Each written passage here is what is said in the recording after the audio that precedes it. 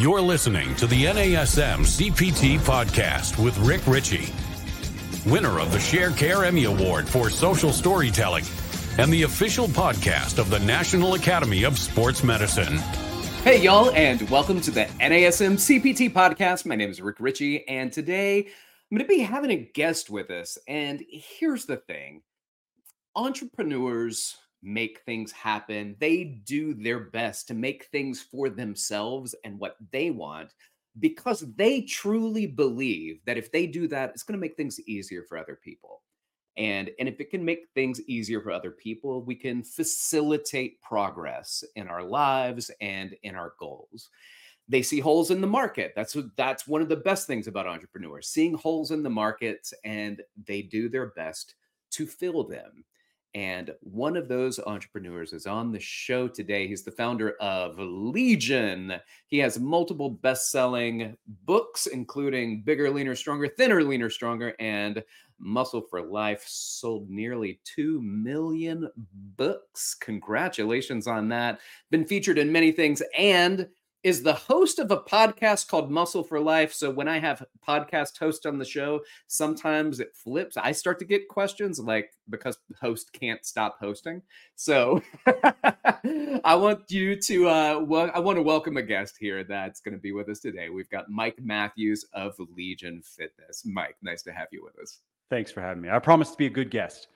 Yes. No counter interrogations. I appreciate. It's funny. We have a different podcast on the NASM network, and when I have people on the show like Darlene Marshall, who does our wellness coaching podcast, positive psychology practitioner, it really does. I'll ask her a few questions, and all of a sudden they come back at me, and I'm like, "Wait a minute, time out, back up." So I know you'll be great, but as the host, if you talk too much, then listeners get annoyed. And because I've gotten those emails, so I've had to learn as a host, you ask your question and you shut up. That's mostly what you do. All right, gauntlet thrown. This is what I have to be like, hey, Rick, ask the question, let me talk, okay?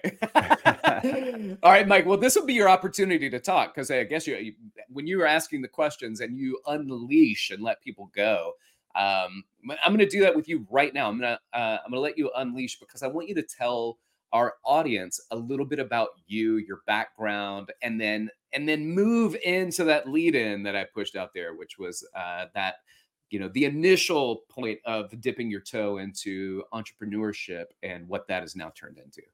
Sure, absolutely. So for me, fitness personally started when I was, I guess it started as a kid playing sports, but strength training started at 17 or 18 or so. I played sports. I played a fair amount of ice hockey. That's what I got into.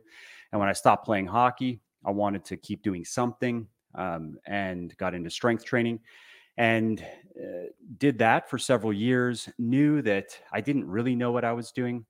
Did what most 18-year-old, 17-year-old dudes probably still do. And that is pick up, maybe it's not so many magazines now, maybe it's more go to social media. But when I was 17, 18, it was pick up some bodybuilding magazines, find a workout program that seemed semi-reasonable, start doing it, recruit some friends, and you just start doing it and have fun with it. Newbie Gains makes basically anything fun for the first 6 to 12 months. So it was cool. Didn't train legs at all, of course. It was mostly just a bunch of upper body training. I'll get around to legs. I'll start soon. And made decent progress for the first year or so. Again, mostly just because of Newbie Gains. And from there, progress slowed down, but I had come to enjoy working out, enjoy the routine. And so I stuck with it, but I didn't really educate myself much beyond checking the magazines every couple of months and just trying new things. And I guess because part of it was partly a social activity I would do with friends. And so I was not so concerned with maximizing results per se. It was just kind of something fun that we did. And I was seeing some gains. And so that was enough motivation to keep doing it. But then you fast forward 6 or 7 years and from let's just say year 2 to 7, I had made some progress, but to just put numbers to it, 7 years of weightlifting, I probably gained no more than 25 pounds of muscle, 20 to 25 pounds, which is not bad. If we go from starting to plus 25 pounds of muscle. However, that's not very good for 7 years of consistent work. Now, based on what I know, in 7 years, from starting from nothing, you can gain more or less all of the muscle and most of the strength that's genetically available to you. And so at that point, I decided to take it a little bit more seriously. At least, again, I knew that I didn't know. I didn't think that I knew more than I did. And so I started to educate myself both on the diet and the training side of things, looked more toward what was in the scientific literature, which at that time was more robust in nutrition than training. However, fortunately, early on, I found some evidence-based practitioners like Lyle McDonald, learned a lot from him, Alan Aragon, and others. And with that understanding, put together a new kind of diet approach based on energy balance, macronutrient balance, and food selections, and put together a new training program, which was more free weights than machines. It was a bit heavier weights, and it was centered around progressive overload. And then over the next couple of years, I experienced a pretty profound transformation in my physique. So I gained over the next couple of years probably another 15 pounds of muscle, and also got quite lean for the first time, probably down to maybe 7 or 8% body fat. Oh yeah. And so I felt like I had a method here that I could teach. And at the time, somebody I was working out with, he was joking that I should just take my shirt off. I should go on YouTube, he said, and take my shirt off and sell things. That's what I should do. And and that just didn't appeal to me. So I didn't go down that route, fortunately. And instead, I wrote a book because at the time, Amazon's. Did you write it with your shirt off though? I am on one of my books with my shirt off, which okay, there. I thought that was a good idea at the time. Now I'm thinking it's the cookbook. Now I'm thinking it wasn't such a great idea. But I don't know, maybe it's helped. I know it's probably helped and hurt, because I've gotten many emails over the years, mostly from women who have said they wanted to buy the cookbook, but they didn't feel comfortable having a cookbook with a shirtless guy in their kitchen, which I understand. It makes people question why they really got the book. I think that's what they didn't want, that projection. Correct. So I probably could have thought a little bit more about that. But anyway, so I heard about Amazon's self-publishing platform, and it was getting a lot of press because at the time there was a guy named John Locke, pen name, of course, and he was the first guy on Amazon's self-publishing platform to sell 1 million books. That was his claim to fame, and so they were using that as a publicity caper to promote their self-publishing platform.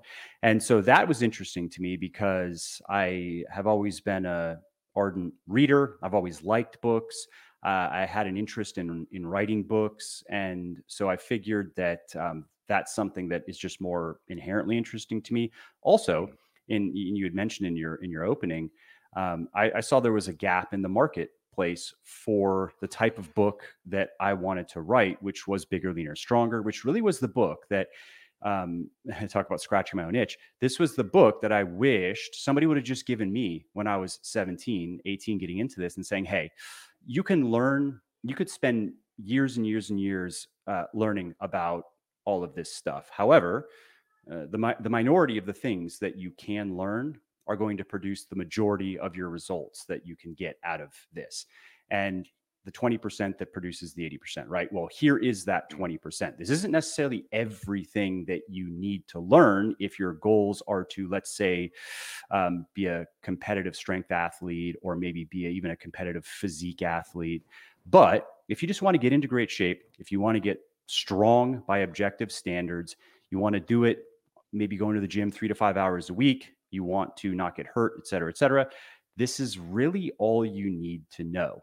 And if you want to learn more, go learn more. But here's the blueprint. And so that was Bigger, Leaner, Stronger. And I've revised it. I actually recently released my 4th edition. So I've continued to revise it over the years based on my evolving understanding of things, and a lot of really good feedback from readers. But that's how it started for me. It was with that Bigger, Leaner, Stronger book. And I'll stop there if you want to follow up with any questions before we I talk do. about the. First of all, is there an audio version of that book? Because you do a great job. You have a podcast, like your voice is meant for it, right? Is that something that is out there in the ether somewhere? Absolutely, yeah. So the audio book is with Audible, and it is exclusive with Audible because Nice. I set it up like that some time ago, and you get better royalties, and that's just the way it is for now. Maybe it'll change in the future. And ironically, however, with this fourth edition, I did not record it myself, only because of time constraints. Yeah. Because of I also am publishing with Simon and Schuster. I'm working on another project with them, and because of the window that they gave me to release this fourth edition, we had to get the audiobook done faster than I was going to be able to do it. And Okay. so I did hire somebody to record that. However, I have a mental note that I may want to circle back around to that. It would be sometime next year and record it myself, just to have it recorded by me. But Yeah. currently it's not recorded by me. I will say this, that there's something I don't know, just as a regular Audible listener, where I get $2 a month from Audible. And usually what I do is I do one learning book and one like brain candy book. Yep. And it's funny, I think about that from an author standpoint. When I listen to an author, they don't even have to be delightfully good at reading it. It's just me knowing that they're the people that wrote it. It feels right. Do you listen to the other person who's reading the book, and are you like, that is really good? Are you, do you think, well, maybe I should? Yeah, no, and I actually agree from a marketing standpoint. It makes more sense. And in the past, I've recorded all of my audiobooks, Yeah. and so I do agree. I think it's better marketing to have the author read it. It does feel a bit more personal. It helps create a deeper connection between the listener and the author, Yeah. and that matters. I agree. So I wasn't happy about outsourcing it, but again, didn't really have a choice because I know how much time it takes to record an audiobook, and the book is long-ish. I think it's probably about 100,000 words. And so just Oh, wow. understanding the time commitment at the time of when it needed to get done, in the context of everything else that I had to do that really was higher priority. That was just the decision. However, I will say that his name, the guy who recorded it, his name is Elliot. I think he did a great job. So Yeah. if I do record it again myself, it's not because I'm unhappy with his work. It's only just for the reason that you gave. I do think it is at Yeah. least a slightly better experience for the listener. Yeah, I agree with that. Now, let's start getting into this. So, in my lead in, this is important because I get a lot of questions from personal trainers about becoming entrepreneurs and what's next. And this is what I think is important that you did, where it's like you didn't wait for somebody to do it for you. You took the initiative and you started writing. And as you said, there was, in the first week, maybe 20 books got sold. And for you, that you were like, that's a home run, right? Yeah. Um, I don't know. I feel like a lot of times you do something out of passion. You do something because you feel the need to make something happen.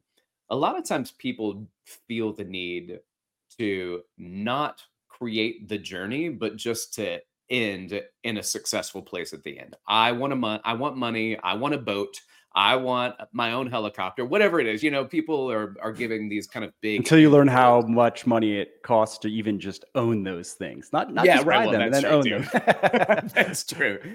So, but I'm talking about like the process, right? Loving the process that feeds into a financial end result that is beneficial, right? So, um, you didn't know it was going to happen. Can you speak to that and the journey and the drive and the passion that as you're writing, I'm sure, because I know that I've done this too when I sit down to write, is I'm like, is anybody really going to read this?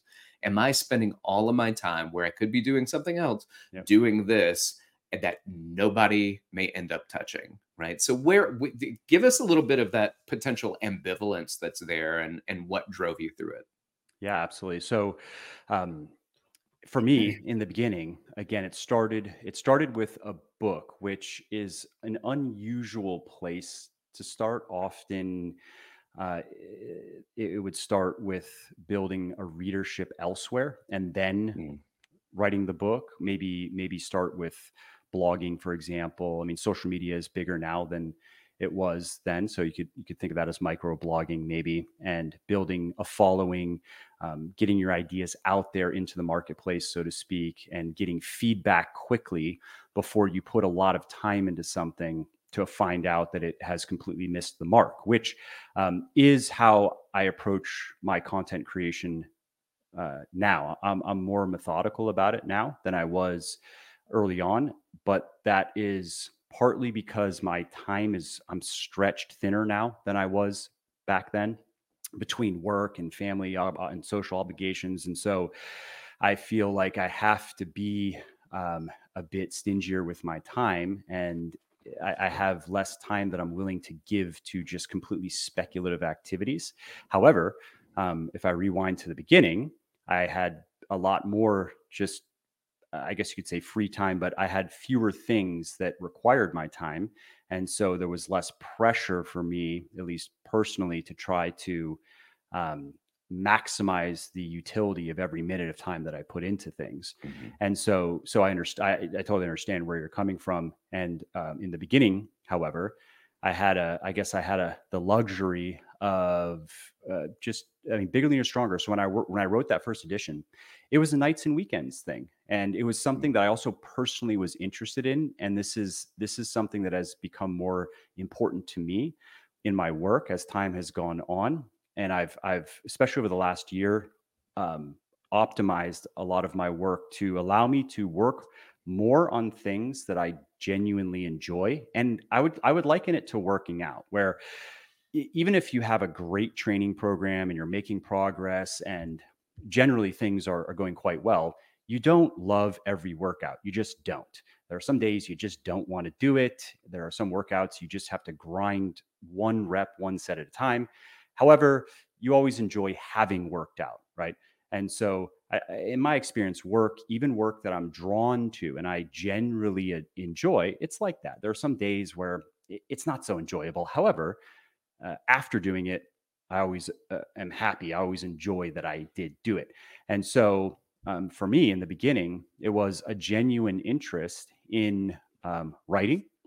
So that's something I genuinely enjoy. Yeah. And I also would not recommend that somebody try to create a career or a brand around writing unless they really enjoy it, because, well, I mean, that could be a whole nother discussion. But so for me, that was something that I got, I just get, it's the creativity. There's something about creative work that Yeah. just makes me feel good. I just like it. I don't know. I can't really explain it. Even in business, like my favorite aspect of business, and I've done a fair amount over the last 9 years or so of building up Legion. And of course, it's not just me. I have a whole team. I don't get all the credit, but I like marketing the most. And the reason I like marketing the most is because it's the most creative, and that's the type of work that I like. So I was drawn to the writing just because I Mm, wanted to do it and it was interesting to me. And also, I was drawn to writing a book because I was interested in Amazon's self-publishing platform. And I was just genuinely curious if I could make something work, um, and on their KDP platform. And so that was enough. Those two things alone were enough for me to be motivated enough to put my outside of my normal work time into it. However, I did also approach it with a minimum viable product, like an MVP kind of mentality, where that first edition of the book, it was maybe 40 or 50,000 words, and which might sound like a lot, but it came together pretty quickly.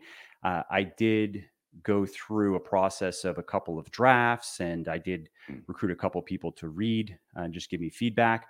But I wasn't nearly as meticulous as I am now. Like, I'm wrapping up another book that's going to be out next year, and now I put a lot more time into, and I have a much more robust process because now that I have an established readership, people expect a certain standard of quality that is reflected in my other work that some people like, some people don't, but I need to make sure that I don't put something out that is unpolished. However, I didn't have that constraint early on, and the first edition, I look at it now and I hate it. I hate every page. I hate everything about it. Right. Yeah. However, at the time, I was at least self-aware enough to know, as you mentioned, I didn't know.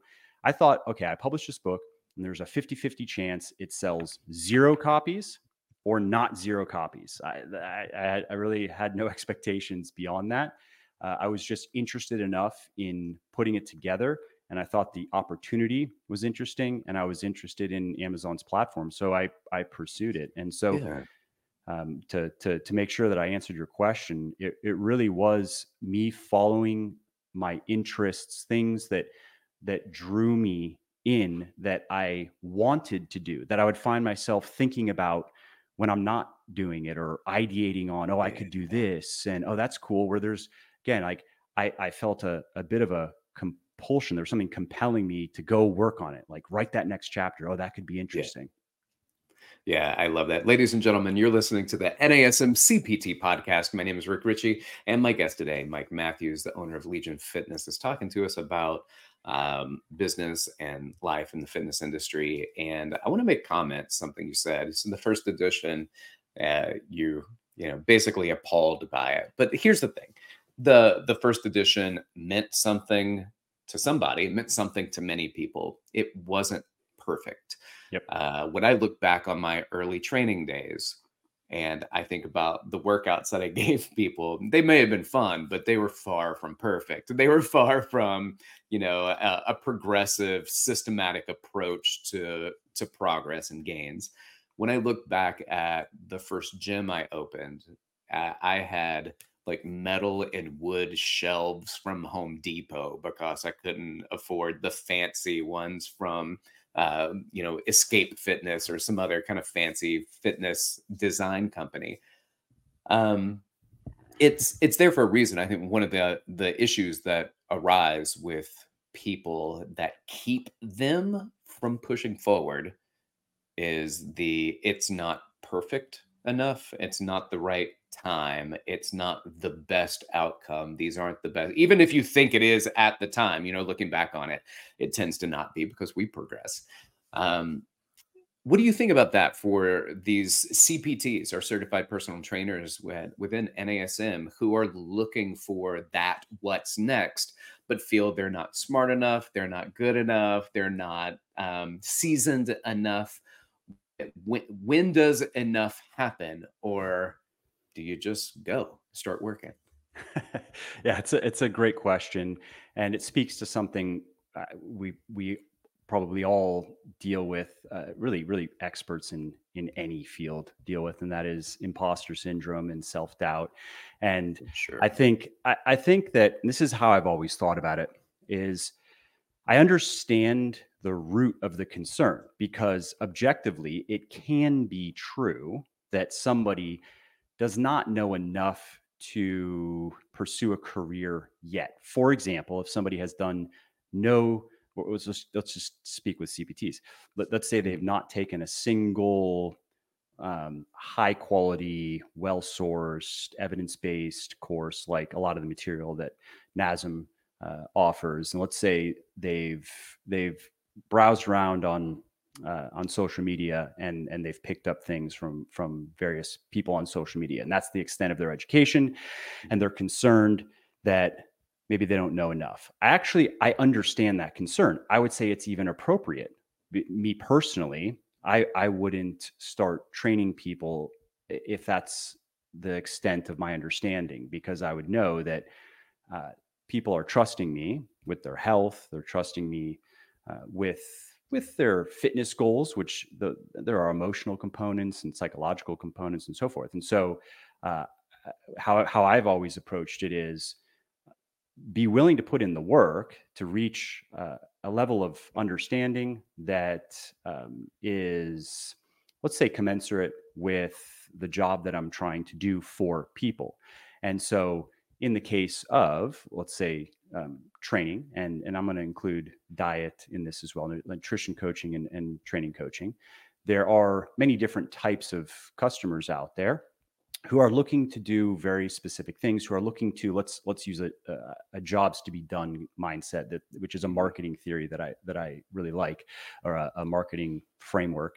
And the concept is that people don't buy products and services just to buy products and services, or just because of functional components and things that those products and services can do. More specifically, they buy products and services to fulfill certain jobs that they want to have done in their life, or they want to do. And the job is they want to make progress of a certain kind in a certain area of their life under certain circumstances. They want to overcome problems. They want to eliminate frustrations. They want to make progress toward goals and aspirations. And so in the world of fitness, there are many different types of people that cluster around jobs. Now, early on, I decided to focus on the people out there who were looking to hire for a particular job. So these are people who care about their fitness, but they're not fitness professionals. They're not professional athletes.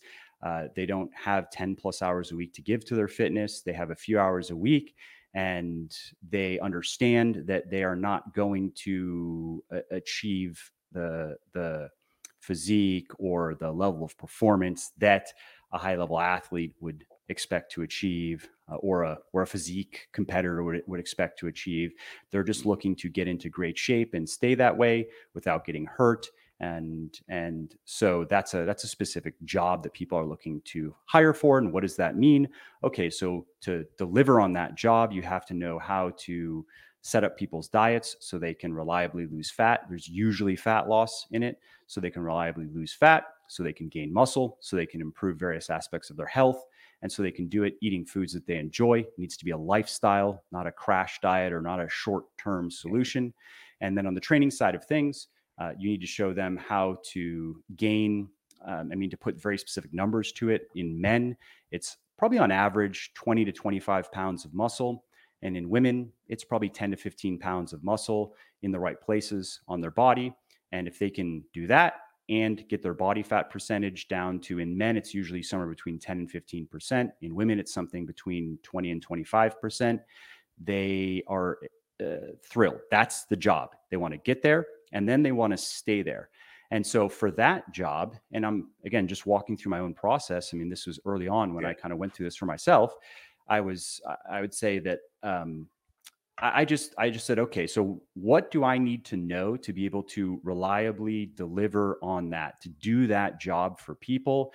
And that also means to avoid complications, to avoid injury, to avoid the negative things that would also be a part of that job. And so I myself, I had mentioned actually early on when I started to look into kind of the evidence-based fitness community, which is now much larger and more easily accessible than it was back then. But fortunately, I found my way to a handful of people whose work resonated with me. I saw results in my own training. I started working with other people, started with just friends and family who saw changes in my physique and were asking, like, what are you doing? And so I would just invite them to come work out with me. I would explain the diet side of things. I'd run them through the training program.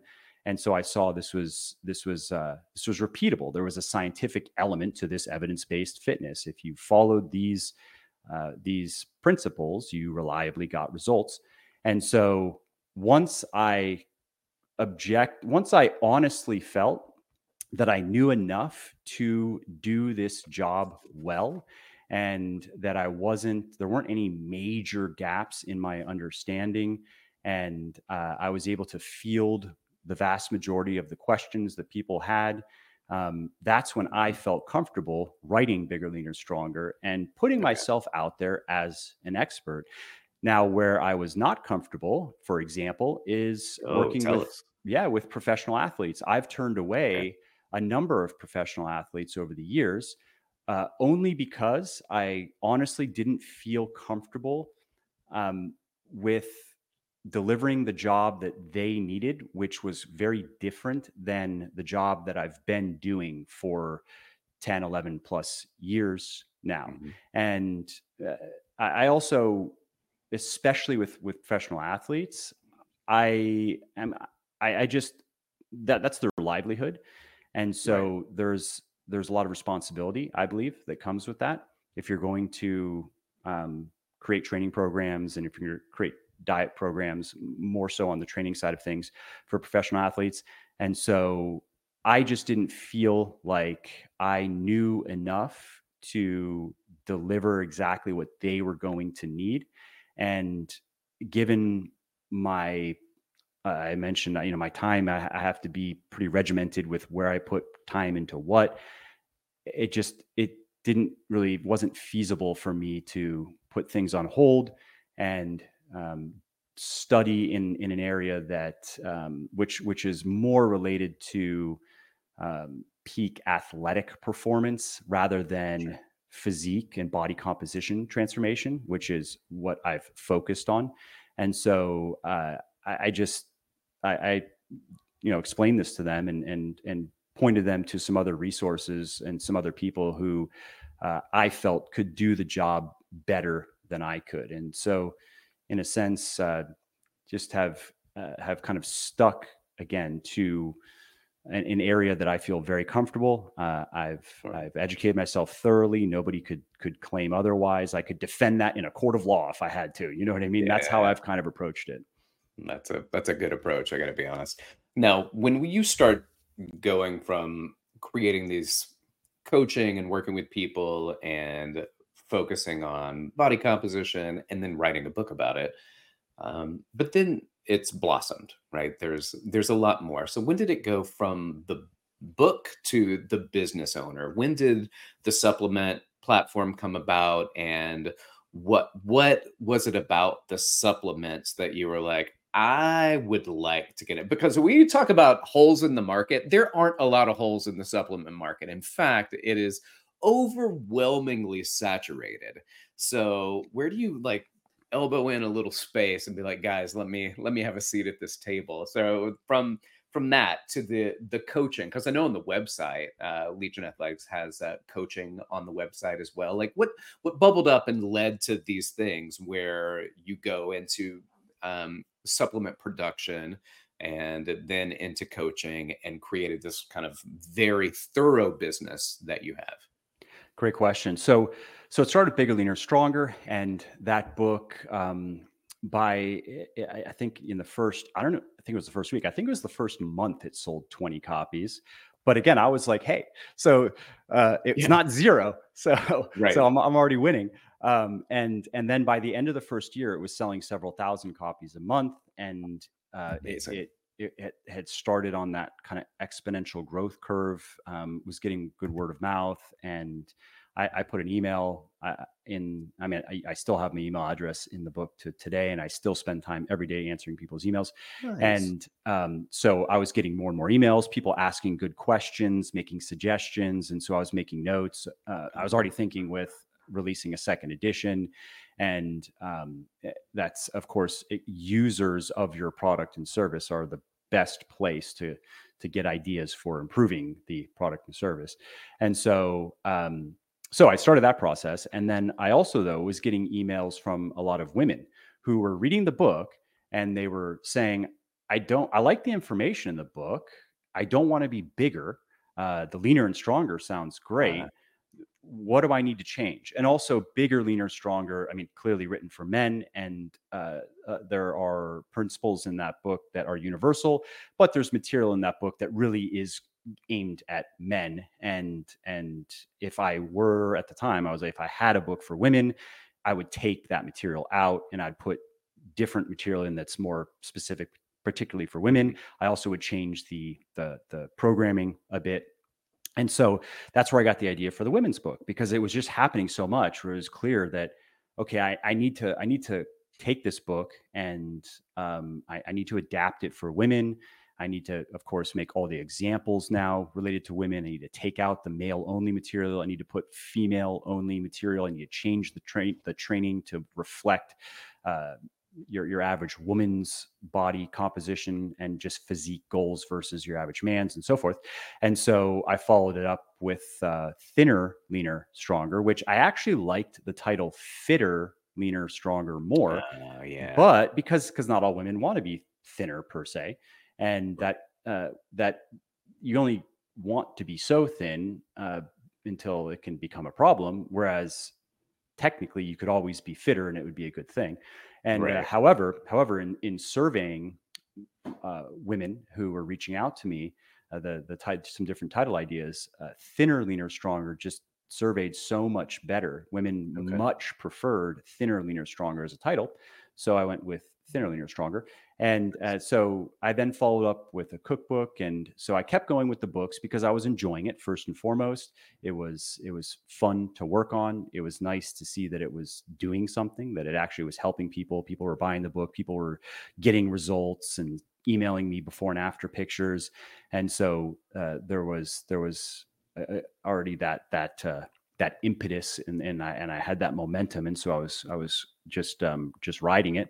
And then in March of 2013, I launched a website, muscleforlife.com, which was just a glorified blog. And at the time, it was much easier to rank in Google for health and fitness material than it is now. And so I was writing, I want to say I started with 2 or 3 longer form, 2,000 or 3,000 word articles per week.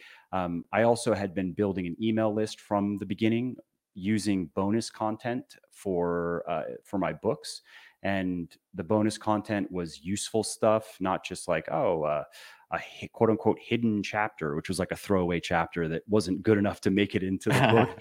It was some spreadsheets. Don't let it go to waste. Yeah. I mean, I get it. I know. I'm not against it. But if you're going to make a strong offer, there is some friction if you're asking for somebody's email address. And so I figured I want to make a really strong offer. I want to make sure I understand the quote unquote job that this bonus material could do. And it's not just here's a little bit more material. You already read a lot of material.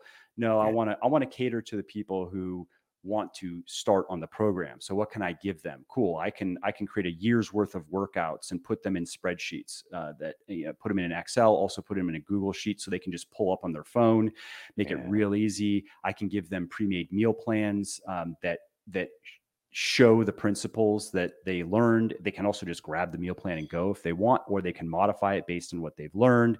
I can include some tools to help them if they want to understand their approximate total daily energy expenditure and blah, blah, blah. So I had been building an email list from the beginning as well. I launched Muscle for Life. And by the end of 2013, it was getting about 700,000 visits a month from Google. Whoa. And I also was doing some simple email marketing tactics on the website to build that to build that list further. And I had a section on that website called recommendations, and it was just stuff that I recommended. I wasn't paid to recommend any of it or endorse any of it. I was simply following questions that people were asking me. Most of it was fitness stuff. Whether it was what kind of straps do I like to use and when do I use straps or not, what type of knee sleeves I like to, not all the time, but generally like to squat in knee sleeves. I think it's just a little bit more comfortable, not knee wraps, but just sleeves, what type of squat shoes, blah, blah, blah. And supplements, of course, were a very common question. Now, at the time, I wasn't using many supplements. I was using Optimum Nutrition's naturally flavored whey. I would sometimes use their pre-workout. Sometimes I would just take a caffeine pill, like 200 milligrams of caffeine. Maybe that was 2 pills, but 200 milligrams in caffeine pills because I didn't drink coffee at the time. So that was really my only source of caffeine. And I took a multivitamin and I believe creatine, and that was it. And so I had these products up on the website in this recommendation. It's a pretty solid supplement routine, by the way. Yeah. It was just the basics. It was, I mean, it's really, even now, I would say, as somebody who owns a supplement company that sells quite a few additional products, I mean, well, you don't need any supplements, period. That's the first thing that people need to know. They are supplementary by definition. Right. You can achieve your health and fitness goals without swallowing a single pill or powder. However, if you have the budget and you have the inclination, there are some supplements that I think are worth considering. And the few Nice. ones those are a few Well that said. I think are worth considering. I actually would put a pre-workout much lower on the list. I would replace that with like a fish oil or some sort of omega-3, I for agree. example, Yeah. before I would bother with a pre-workout. But I might have also been supplementing with an omega-3 actually, now that I say that. Almost certainly was. I think it was Nordic Naturals. That's what I was taking at the time. Mm. And so I had this little handful of supplements that I was taking, just the basics really. Had them up on the website, and my endorsements were very lukewarm because I didn't care. I wasn't trying to sell people on the Yeah. supplements. I really was just saying, hey, this is what I'm taking and this is why. And I was quick to warn people in the case of like the whey protein that it tastes, I don't know if it still tastes, but bad. But at the time it was nasty. It did not taste good. Yeah. And there weren't many options if you wanted something that was naturally sweetened and flavored. And the reason I did is not because I'm an alarmist about artificial sweeteners and flavoring, certainly not, or artificial food dyes. I'm not. However, at the time, and I do believe that the current state of research on the matter would support this position. At the time, it was more speculative, but I was speculating at the time that if somebody who takes more supplements, then maybe they want some sort of amino acid supplement, which I've never sold for reasons we could discuss if you wanted to. But if you're going to take, let's just say 8 to 10 servings of sucralose or ACE or aspartame a day, every day forever, it may not be great for your health, your gut health in particular. And I understand, and I'm not trying to alarm anybody. I'm just saying that there is a growing body of evidence that would support that. And in some people, it seems to be clearly the case. Other people, not so much. So there might be an individual genetic component. But I was already thinking about that just based on some stuff that I had read, some research that I had read that was exploratory, 10 years ago, and figured, okay, well, I don't care if the protein powder doesn't taste good. I'll just drink it down. And I don't really care if these other things don't taste very good. And I'm fine with that. And so that was kind of my pitch for the protein powder was, this is why I've chosen this one. But I'm warning you, it doesn't taste good. So if you value taste, then I'm going to suggest going with something that's artificially sweetened, and don't worry about it. It's not going to ruin your health, but this is just why I chose this one. Sure, and the pre-workout was kind of the same, where I liked the beta alanine, I liked the citrulline, I liked maybe one or two other ingredients. The dosing was not great. The citrulline was 4 grams, and it really should be closer to 6 to 8 grams. I think the beta alanine was also closer to 2. It really should be, I might have been 1.5. It really should be like 3, maybe a little bit more than 3. However, I think it's maybe better than nothing. Maybe it's just a placebo, but that's where I'm at on the pre-workout. And so despite really not trying to sell people on the supplements, really just being honest about this is what I'm using and this is where I'm at on it, I was selling a lot of supplements because I was linking out to Amazon and I was participating in their affiliate program, not because it ever made that much money. I was just curious if anybody cared. Like, does anybody buy anything based on my recommendations? And people were buying a lot of things based on my recommendations. And so that was a clear market signal, so to speak, that I could then recommend more things and different things and find and put some more work into this. And it could become an additional source of revenue. And it could also do an important job, so to speak, for people who liked me and liked my work and did care. And so that's really where the concept for Legion, that's how it came about. Because I remember looking around like, okay, I'm going to get serious about searching for supplements. I never took them seriously, but I'm going to get serious about looking for a company that I could really get behind, that is doing it the way that, at least let's say 80% of the way that I would do it, and I would like it to be done. Like, I have a very specific job that I'm looking to hire here for, right? And it didn't exist. there now are Okay. probably a couple I could think of kind of Legion clones. And I don't say that because I'm bitter. It's just obvious. Like they came later and even copied Yeah. formulations and stuff, and it's fine. But those companies didn't exist at the time. So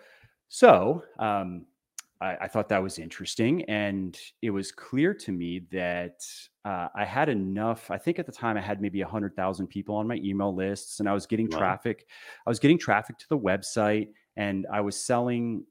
I don't remember the exact number. It wasn't over $100,000 a month. It was probably 60 to $100,000 a month in trackable sales through Amazon's, little program. Yeah. And that's net for them, or sales for them, not net for me. And so it was clear that I I don't I wasn't sure that it could blossom into a successful business per se, but there was no risk in trying. I wasn't going to get stuck with. Yeah. I think that initial order was $80,000 of stuff, and I wasn't going to get stuck with it. It was going to sell, and Right. I could see where it went from there, and so that's how I'll stop there. If you want to follow up with questions, I don't want to talk forever, but Yeah. that's how it started. And again, it was very similar to the book. It was I have a job myself that I want done, and because of that, I understand it deeply. I understand the functionality that I want. I understand the social component of what I want. I understand the emotional, psychological component of what I want.